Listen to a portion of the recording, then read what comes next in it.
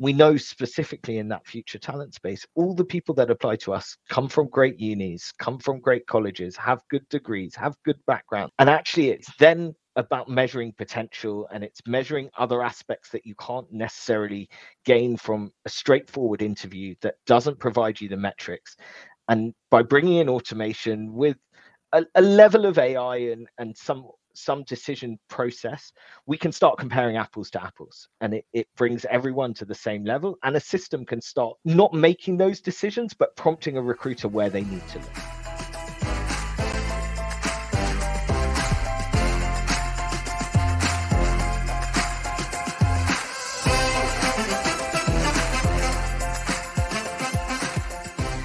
Welcome everyone to Talent Experience Live. I am your host, Devin Foster. Today we are talking about automation, humanizing automation, the art of personalized talent experiences. And I think that this is very, very, very important because as we enter this new age of AI and automation, we start to get the feeling that we're constantly talking to robots. I know I've gotten that from time to time on e-commerce sites when I'm, trying to get some help from, maybe one of my Apple products or something, different along those lines. So how do you make it more human? And today we are joined by a very special guest from PMI, or Philip Morris International, Rob Cohen, to talk about it a little bit more. He is the manager and process owner of talent acquisition, and he's going to talk about how they've implemented talent automation as a multifaceted solution to meet their ever-growing demand for retention as well as new candidates. So without any further hesitation, let's bring Rob onto the program.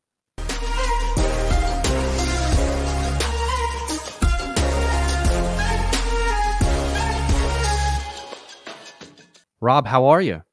Very well, thanks, Devin. How about yourself? I'm doing fantastic. Thank you so much for joining. I know it is getting a little bit past, normal business hours where you're located right now. So I want to thank you for taking the time. But Pleasure. It's tradition around these parts that we always start things off with an icebreaker. So we're going to get into the meat and potatoes around talent automation. However, today at my daughter's school was wear your favorite sports team to school. So I decked her out in New York Jets gear. So I want to ask you and the audience at home, do you have a favorite sport team? And if so, who is it? So I've got no hiding, right? I'm sat in front of one of my idols' shirts. I'm a crazy Arsenal fan, and that's soccer for those guys that call it that. I eat, drink, sleep Arsenal. I've traveled around the world. And my office is adorned with signed, worn shirts from idols. So behind me is the great Robert Pires, and I have Patrick Vieira and Zidane and various other sporting memorabilia around my office. I love that, and I will let my first big kid job out of university or college. I remember walking into the hiring manager's room or office, I should say, and he had Cleveland Browns memorabilia all over the office. And for me, I was like, this is awesome. I can talk to him about personal things, right? I can talk to him about the Browns and what they're doing. And for you, I imagine it's the same way when you hop on a Zoom call with a colleague or, somebody who you may be working with. It either piques interest in a good way and sometimes not in a great way. I guess if I'm interviewing, they come down, but yeah, it's good to have them up behind me. Yes, it is. And that way, your colors don't run, right? Everyone knows you are an Arsenal fan through and through, Absolutely. through the good times and the bad. And it seems like they're having some good times with Kai Havertz and gang right now. So enjoy it. Thanks a lot. Of course. Now, another question that I want to ask you is, I always find it fascinating to hear people's journey of how they got into talent acquisition or even the HR space, because oftentimes I don't think most people, grow up wanting to be in that. So how did you end up in this space, and how did it become something you're so passionate about?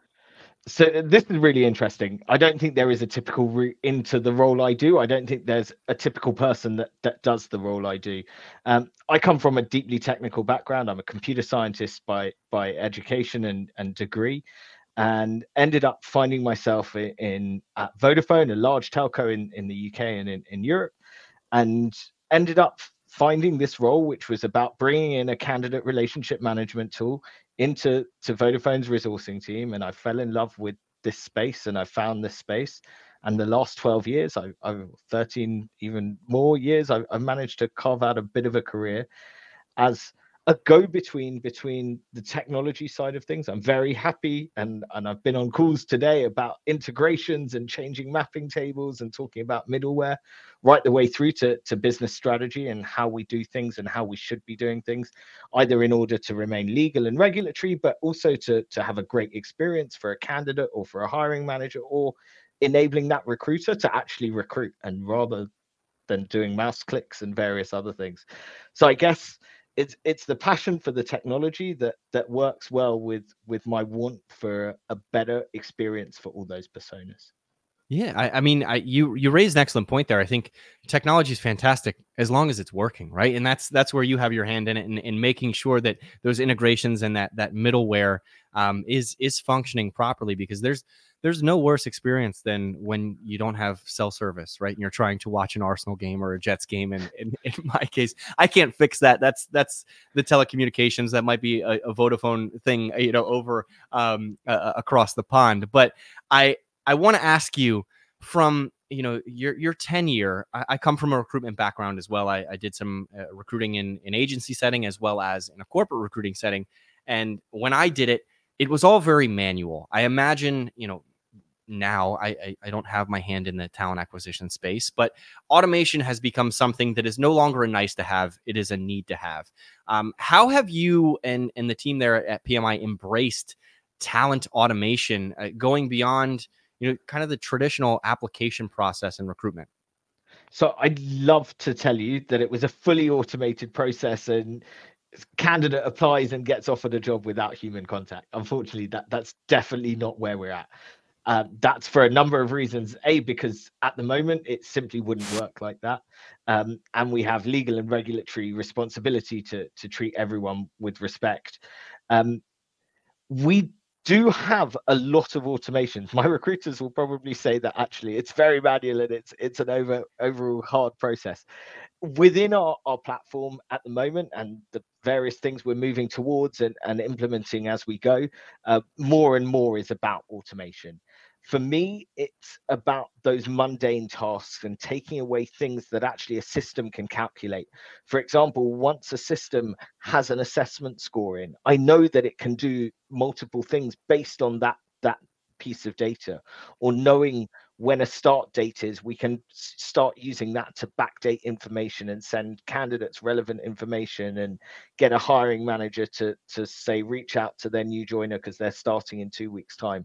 And it's those sorts of kind of gentle nudges and things that is kind of where automation started. And then you've got the other extreme, which is zero human interaction to an extent, or to a large extent, particularly in our volume and in our early careers space, where actually we have masses of applications that we simply, it would be ineffective and inefficient for a recruiter to have to go through every single profile. And I've spoken about this at length on various different things. We know specifically in that future talent space, all the people that apply to us come from great unis, come from great colleges, have good degrees, have good backgrounds. And actually it's then about measuring potential, and it's measuring other aspects that you can't necessarily gain from a straightforward interview that doesn't provide you the metrics.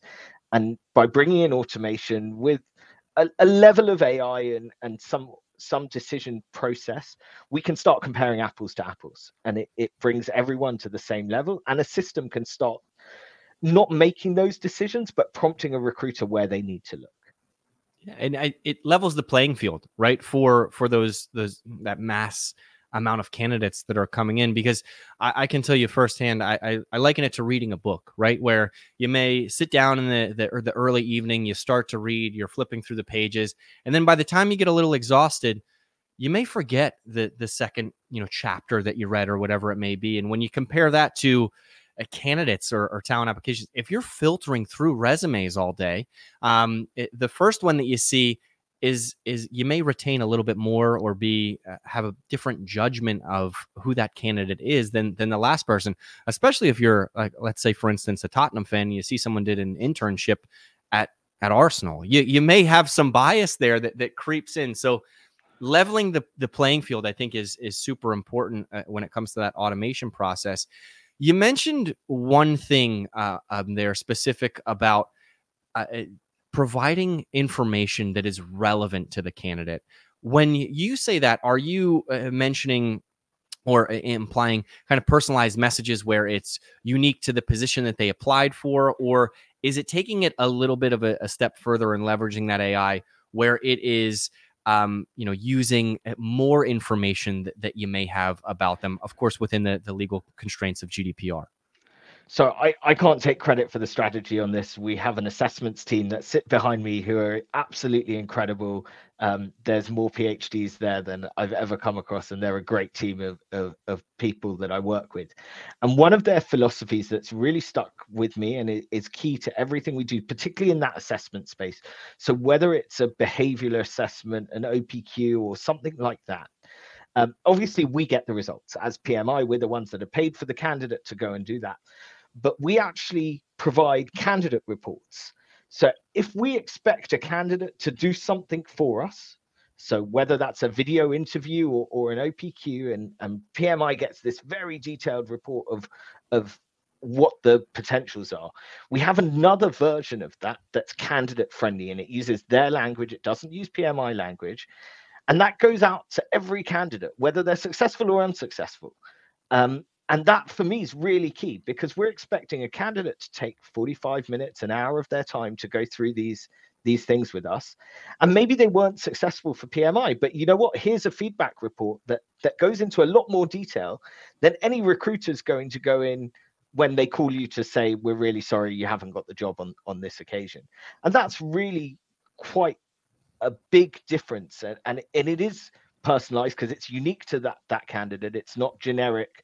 You could have done XYZ, you were lacking experience or whatever. It gives places that the candidate has room to improve, and that personalization, that level of personalization, I don't see anyone else going anywhere near that.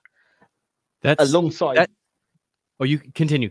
I'm sorry. I was going to say, and alongside the messaging, we try and use a real, I don't want to say overly friendly, but we don't use corporate speak in our comms. Our tone of voice is friendly but formal, and it's nice. And I think that resonates with the candidates as well. That has to enhance the candidate experience as a whole, I would imagine. I think back to, again, my recruitment days, and the best relationships that I built with candidates were when I was able to provide feedback to them, right? Where it was a difficult conversation, but they were lacking in an area on their resume. Of course, I'm dealing with a much smaller sample size than you are at PMI, where you're dealing with thousands and thousands of candidates. I have to ask you, when that report gets sent out, have you heard positive responses from candidates that say, hey, I understand I didn't get the role or I wasn't the right fit, but this is great information that I can leverage to find that next job? Have you heard things like that throughout the process? In fairness, not in verbiage and words. Candidates aren't reaching out saying thanks for rejecting me, but it was a great experience. We do, however, we survey everyone. We survey you whether you're successful and unsuccessful. We take NPS measures, and on the whole, since those sorts of things have been introduced, our NPS has gone up. Okay. No, that's fantastic, and I can understand that now. Thinking back through my question, it would make sense why somebody wouldn't be like, "Thanks so much for not giving me." And I'm the sure it job. happens, but I don't store it in a system anyway. But we're talking about automation, and I know a big element of PMI is also keeping that human element a part of the digital transformation. Why is it so important to have a healthy balance of AI and automation combined with the human aspect specific to PMI? And I think I want to park AI for a little bit, because there's a That's lot fine. of clever stuff you can do with automation that's human intelligence rather than automatic intelligence. um, and I think we do some things quite effectively. So there's certain things, and we have rules and engines built into our platform that says, for example, rejection emails don't get sent on a Friday and don't get sent on a weekend. So a recruiter can reject someone on a Friday evening. that's not going to ruin that candidate's weekend. It will go out on the Monday, and it will go out at the same time as they rejected them on the Friday, so that the time zone and things is retained. And those sorts of decisions, and it's not just about email timing, but we put some kind of randomness into the way we send either notifications or requests, to give it more of a human feel. And that again is intentional.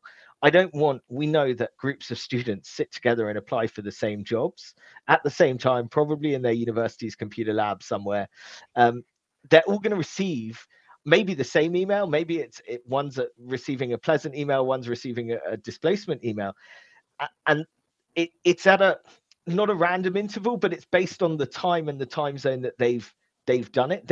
Even if you're sat in the same room, you will not get the same emails at the same time. And that again, if they're sat there together and one's got through and one hasn't, they're not going to know that it was done automatically behind the scenes. That's when I wish Nike would do the same thing when I'm trying to get sneakers, where they randomize it, because there's nothing worse than sitting in a room and sitting with your buddies and they say, oh, I got the sneakers, and then you look at your email, you say, oh, I didn't, and now you're kind of down in the dumps. A little different, stakes are a little bit higher for jobs, but I love that idea of understanding where the candidates are, right, and where they're at professionally, where they may be applying to jobs in a group. Group work, I think, is fantastic, especially when folks are out on the job search. You can have your resume looked at by somebody.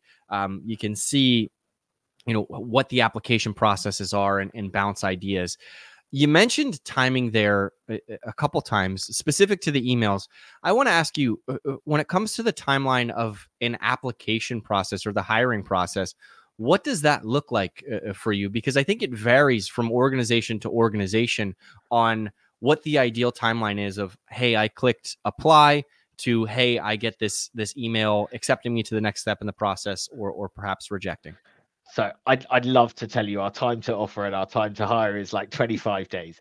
It definitely isn't, and we have prolonged time to offer and prolonged time to hire, and that's part of the reason we're working with folks like yourselves to try and improve that and bring those down substantially. A lot of our focus is on quality of hire, and actually time to hire becomes a secondary measure. I want to know, first of all, how good that person is when they start. So let's compare their annual review to where we said they might end up after 1 year in process, or even are they still employed after 1 year? So PMI historically, a long time ago, pre-Avature, had severe or had issues with retention and people leaving roles within the first 6 months. So a lot of that was flipped, and it wasn't necessarily about getting people into the business quickly, but it's about getting quality people into the business at the right time. Yeah, the metrics that are looked at oftentimes paint the wrong story, right? If you look at a time to apply, but it's under 60 seconds, however, you're not hiring as many people, that may be because you're attracting the wrong candidate for that, and it, I'm sure, is based on role specific things. When you mention looking at tenure, that's the right things that you want to look at.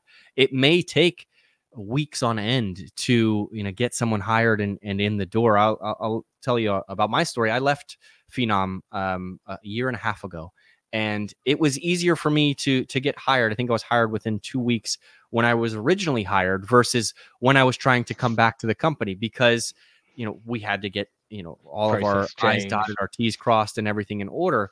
But it was also because I was in a different position, and we had to iron that out. So it makes sense to me from that perspective. I want to ask you this. You mentioned the automation process.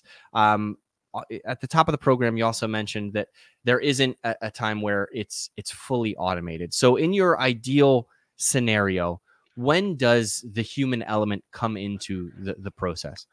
Fair. So let's be clear. No system is hiring, and no system at PMI is removing or rejecting a candidate from the flow. That is done by a human being, and that's not a rule. The system and the configuration that I have in place will not allow for that. What we do, and my responsibility, and it leads to the previous question also, is my responsibility is about removing friction, right? So when we talk about time to hire and time to offer, actually my impact can be on how easy was it for that candidate to apply, how easy was it for that candidate to select an interview time and go through those processes. So I can have quite a deep impact on those specific parts of the process. If we look at, and I'm going to use early careers as the example here, because this is kind of our forefront of where we have the most automation. We have a huge graduate program, an internship program called Encompass. And again, it's a separated name and a separate brand because of the industry that I work in.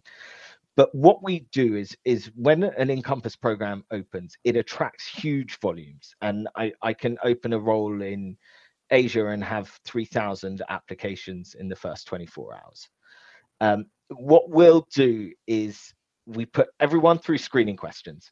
Well, screening questions have been around for 100 years. They'll always be around, and I don't think we'll ever get away from them.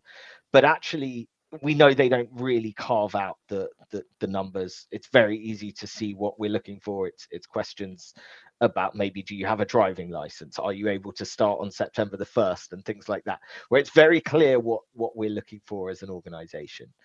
And that screens out very little people. But what we do have from that is, as part of the application, they've uploaded their resume, they've completed their work experience and education history, etc., on the application form. We immediately send everyone to a video interview. And those are 7 questions. And the team I spoke about earlier, the assessments team, have come up with these 7 questions that are really quite powerful questions to assess potential. And yes, it's an asynchronous video interview. And we know, I can tell you from reading hours on Reddit, how much candidates absolutely hate these things. But I'm also a believer that if you're looking for a job, there's a certain number of hoops you need to jump through. And actually, we need to put some of these man-made obstacles in place, because otherwise those numbers, that 3,000 would be 10,000, and I need to have willing candidates. They'll answer those 7 questions. Those 7 questions are never seen by a recruiter. I've never seen the video, and the tool we use parses what that candidate says into text and then conducts analysis on the text. So I'm removing any sort of bias around gender, ethnicity, even accents and things are removed, because so one of the things is we do it in English, and that makes my life a little bit easier. Those 7 questions are asked in English and answered in English, and this text analytics then goes through and outputs a score. And we've trained that model with large volumes of internal people and external people over a number of years and months to get what we're looking for as a candidate.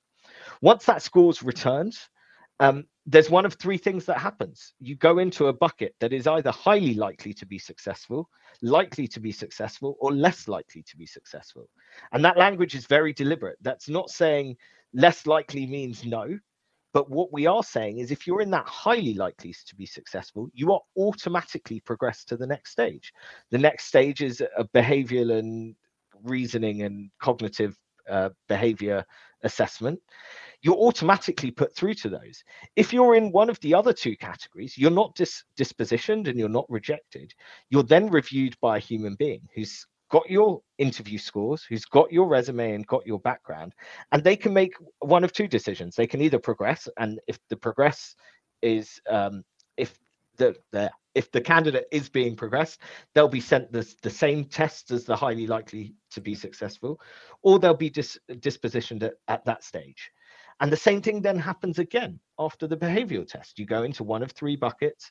The top ones are automatically being asked to schedule an assessment center or schedule their interview. The bottom 2 are then reviewed by a human being who's making the decision. Do I allow them to continue on the happy path, or do they get dispositioned at this stage? And that means that if you are a good candidate that meets our requirements and is in that highly likely to be successful bucket for both the video and for the behavioral assessments, you can do all of that in a 3-day process without a human ever touching you. I love that. The one thing that I want to a couple points that I want to follow up on there is, you mentioned no machine is making a hiring process, and I think that is the absolute right approach not just today, but moving forward in the future, especially as we see, I think there's New York City local law 122 that has now really pushed to the forefront here in the States, where organizations are potentially at fault if they're making hiring decisions. So getting out in front of that and saying a human is going to be involved in every single hire. No one will ever be dispositioned by any sort of automation or assessment. I think that's wonderful. The other thing is, you mentioned the Reddit feedback there about how people don't like video interviews. And I can understand why there may be some negative thoughts to that. But it makes me think of, would you rather sit in front of a camera and answer some questions, or go through 6, 7, 8 rounds of interviews, right? And as long as everyone is getting the same treatment, and they will be assessed by a human at the end of the day, you mentioned removing the bias. Even though you're answering questions to yourself, essentially doing this, you don't have to think about what to wear for that, right? Especially if you're interviewing potentially when you're at university, and you may be interviewing for multiple jobs, or you may be looking for your second job where you have to, kind of skip out on your lunch break, and everyone's like, why are you dressed in a suit and tie today? Are you interviewing somewhere? Avoiding some of those things. And to your point, I think everyone's nervous in an interview as well. So you don't have to worry about pouring sweat, right? Or being a little bit disheveled, because no one's going to see the video at the end of the day. It's going Absolutely. to be put into a transcript, and you look almost identical to everyone else. And then that's assessed by a human being. So I love all of that. One other question I want to ask you is, how long did it take you to get to that point? Right. I know that there are other folks on the back end working. Uh, Oftentimes people think, oh, I'm going to buy technology, flip the switch, and we'll have this up and running tomorrow. So Is this a let's be years? clear. Yeah. This isn't an overnight. You can't go to the video interview shop, buy the video interview tool, turn it on, and your process is there. It takes a lot, particularly in an organization like PMI that we operate in 91 countries, and I have to obey legislation everywhere we operate. And generally that means falling on the harshest, which is normally either Germany or South Korea. But there's a lot of legislative hurdles we need to get over to get into these sorts of things. Um, in terms of time, actually, we had the video interview product that was being reviewed by recruiters. And actually, it's very easy to then turn that on and say, I don't want you to be able to see this anymore. Instead of passing the link back to watch the video, just pass me the score. And the thresholds, are you in the top third or not? And we can handle everything else. And almost any platform that has some sort of basic rules engine is able to say, if this happens, then do this. And it's actually configuration that we did ourselves. I didn't need to bring contractors in or even go back to a vendor to say, make this work. I can say, if this field equals this, so if this field is 33% or less, do this. If 66% or more, do this. And it's relatively straightforward. It's not difficult config. I think the biggest challenge is getting buy-in from your legal teams. Is really interesting, and I was fortunate enough a couple of weeks ago to be invited to a law firm that were running a series on AI specifically in HR. And they were the first time I've been in a room of lawyers that said, we want AI and we want things to be done. Generally, there's quite a lot of opposition when you're trying to say and find the legal basis to do so. But we have a legitimate interest in securing these people jobs and securing the right people those jobs. And getting across those hurdles to your stakeholders that are saying, look, I'm not taking any jobs. This isn't automation to remove people from jobs. This is to allow those recruiters to actually do what they should be, and they're experts in sourcing and they're experts in finding and nurturing the right candidates. They don't need to be CV sifting anymore.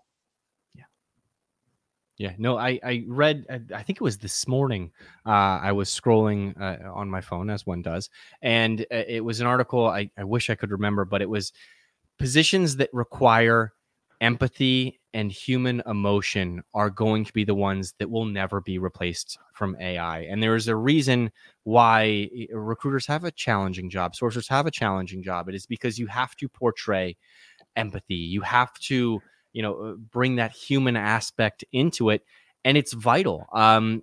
We talk so much about the similarities between e-commerce and looking for a job, and we're making career sites look like Amazon and all, and that's all fantastic. But at the end of the day, it's people's lives. It's the folks that you are going to be spending the most time with, more time than your family, oftentimes. When you're in a workplace, and ensuring that you have that empathy, you have that emotion with your candidates is vital. And it sounds like PMI is well on its way to doing that, and managing the legal hurdles that come along with that, right? Of having the best of both worlds. Rob, I want to thank you for your time. I also want to ask you one final question.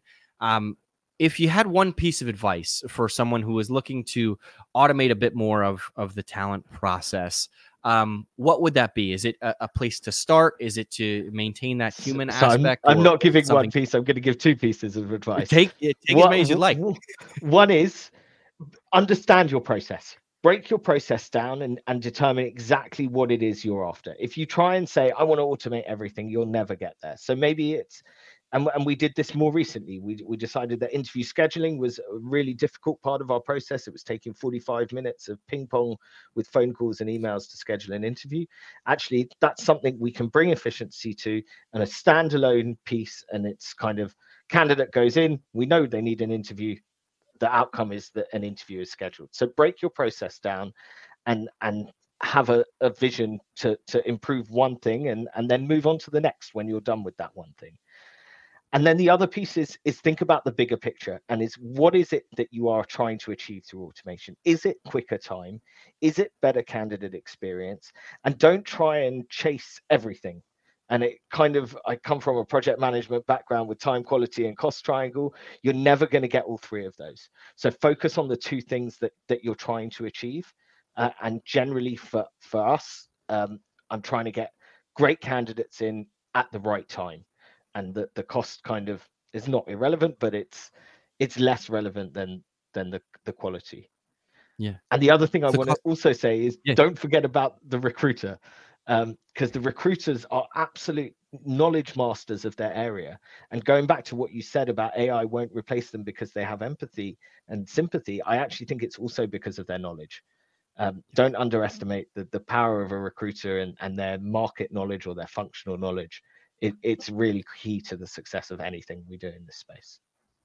Absolutely. I mean, they're on the front lines every day. They're having the conversations with folks, of what other hot jobs are looking at. What are employees of tomorrow looking for? I had a conversation last week, with Becky Feldman, around employee experience, and she's talking about the generational shift of Gen Z. Yes, compensation is still very important, but they want truly a mesh between work-life balance. They're looking to have more freedom, throughout their day and things like that. And recruiters are going to be the first people to know about it, because those are going to be brought up in an interview setting, in questions of, where do you stand socially? Where do you do this, that, the other thing? So that's an excellent point. Rob, I want to thank you. This has It's been a been pleasure. one of my favorite conversations. Glad to hear it. It's been great Yeah. to talk to you. Absolutely. The next time that I across the pond, I will have to try and pay you a visit, and we'll speak in person. But in the meantime, I hope you stay happy, you stay healthy, you have a wonderful weekend. Who do the Gunners play this weekend? I can't even remember. I was more focused on Sevilla the other night, and yeah, I don't know who we're playing this weekend. Champions League is more important. I understand. But I wish you the best, and I hope they went out, even though I am a Chelsea fan. It's nice to see. I'm a Jets fan as well, so it's nice to see a different team win a championship every now and again. As long as it's not City, I'm tired of that. Absolutely. But I wish you nothing but the best, and I hope you have a great weekend. Thanks. Thanks a lot, Devin. Bye bye. We'll see you. That was Rob Cohen of PMI talking all about talent automation, keeping the human aspect in the journey, as well as automating some of the processes that may be time consuming. He touched on scheduling there at the end, which I think is a huge aspect of that. You don't want to play ping pong and phone tag back and forth. But if you missed any of today's episode, you can always catch the replay here on LinkedIn, YouTube, or Facebook. And if you give me about an hour or so, it'll be up on Spotify and Apple Music as well. But I hope everyone has a happy, safe, and healthy weekend, and we'll see you again next week. Thanks so much. Have a great weekend. Talent Experience Live, of course, is proudly brought to you by the good folks here at Phenom, whose purpose is to help 1 billion people find the right job. Our intelligent talent experience platform, which helps candidates find the right roles faster, employees evolve in their current roles and beyond, recruiters achieve some next level productivity, and managers build better teams with data and analytics. And of course, all of this is powered by super slick artificial intelligence and machine learning. So head on over to phenom.com to learn more.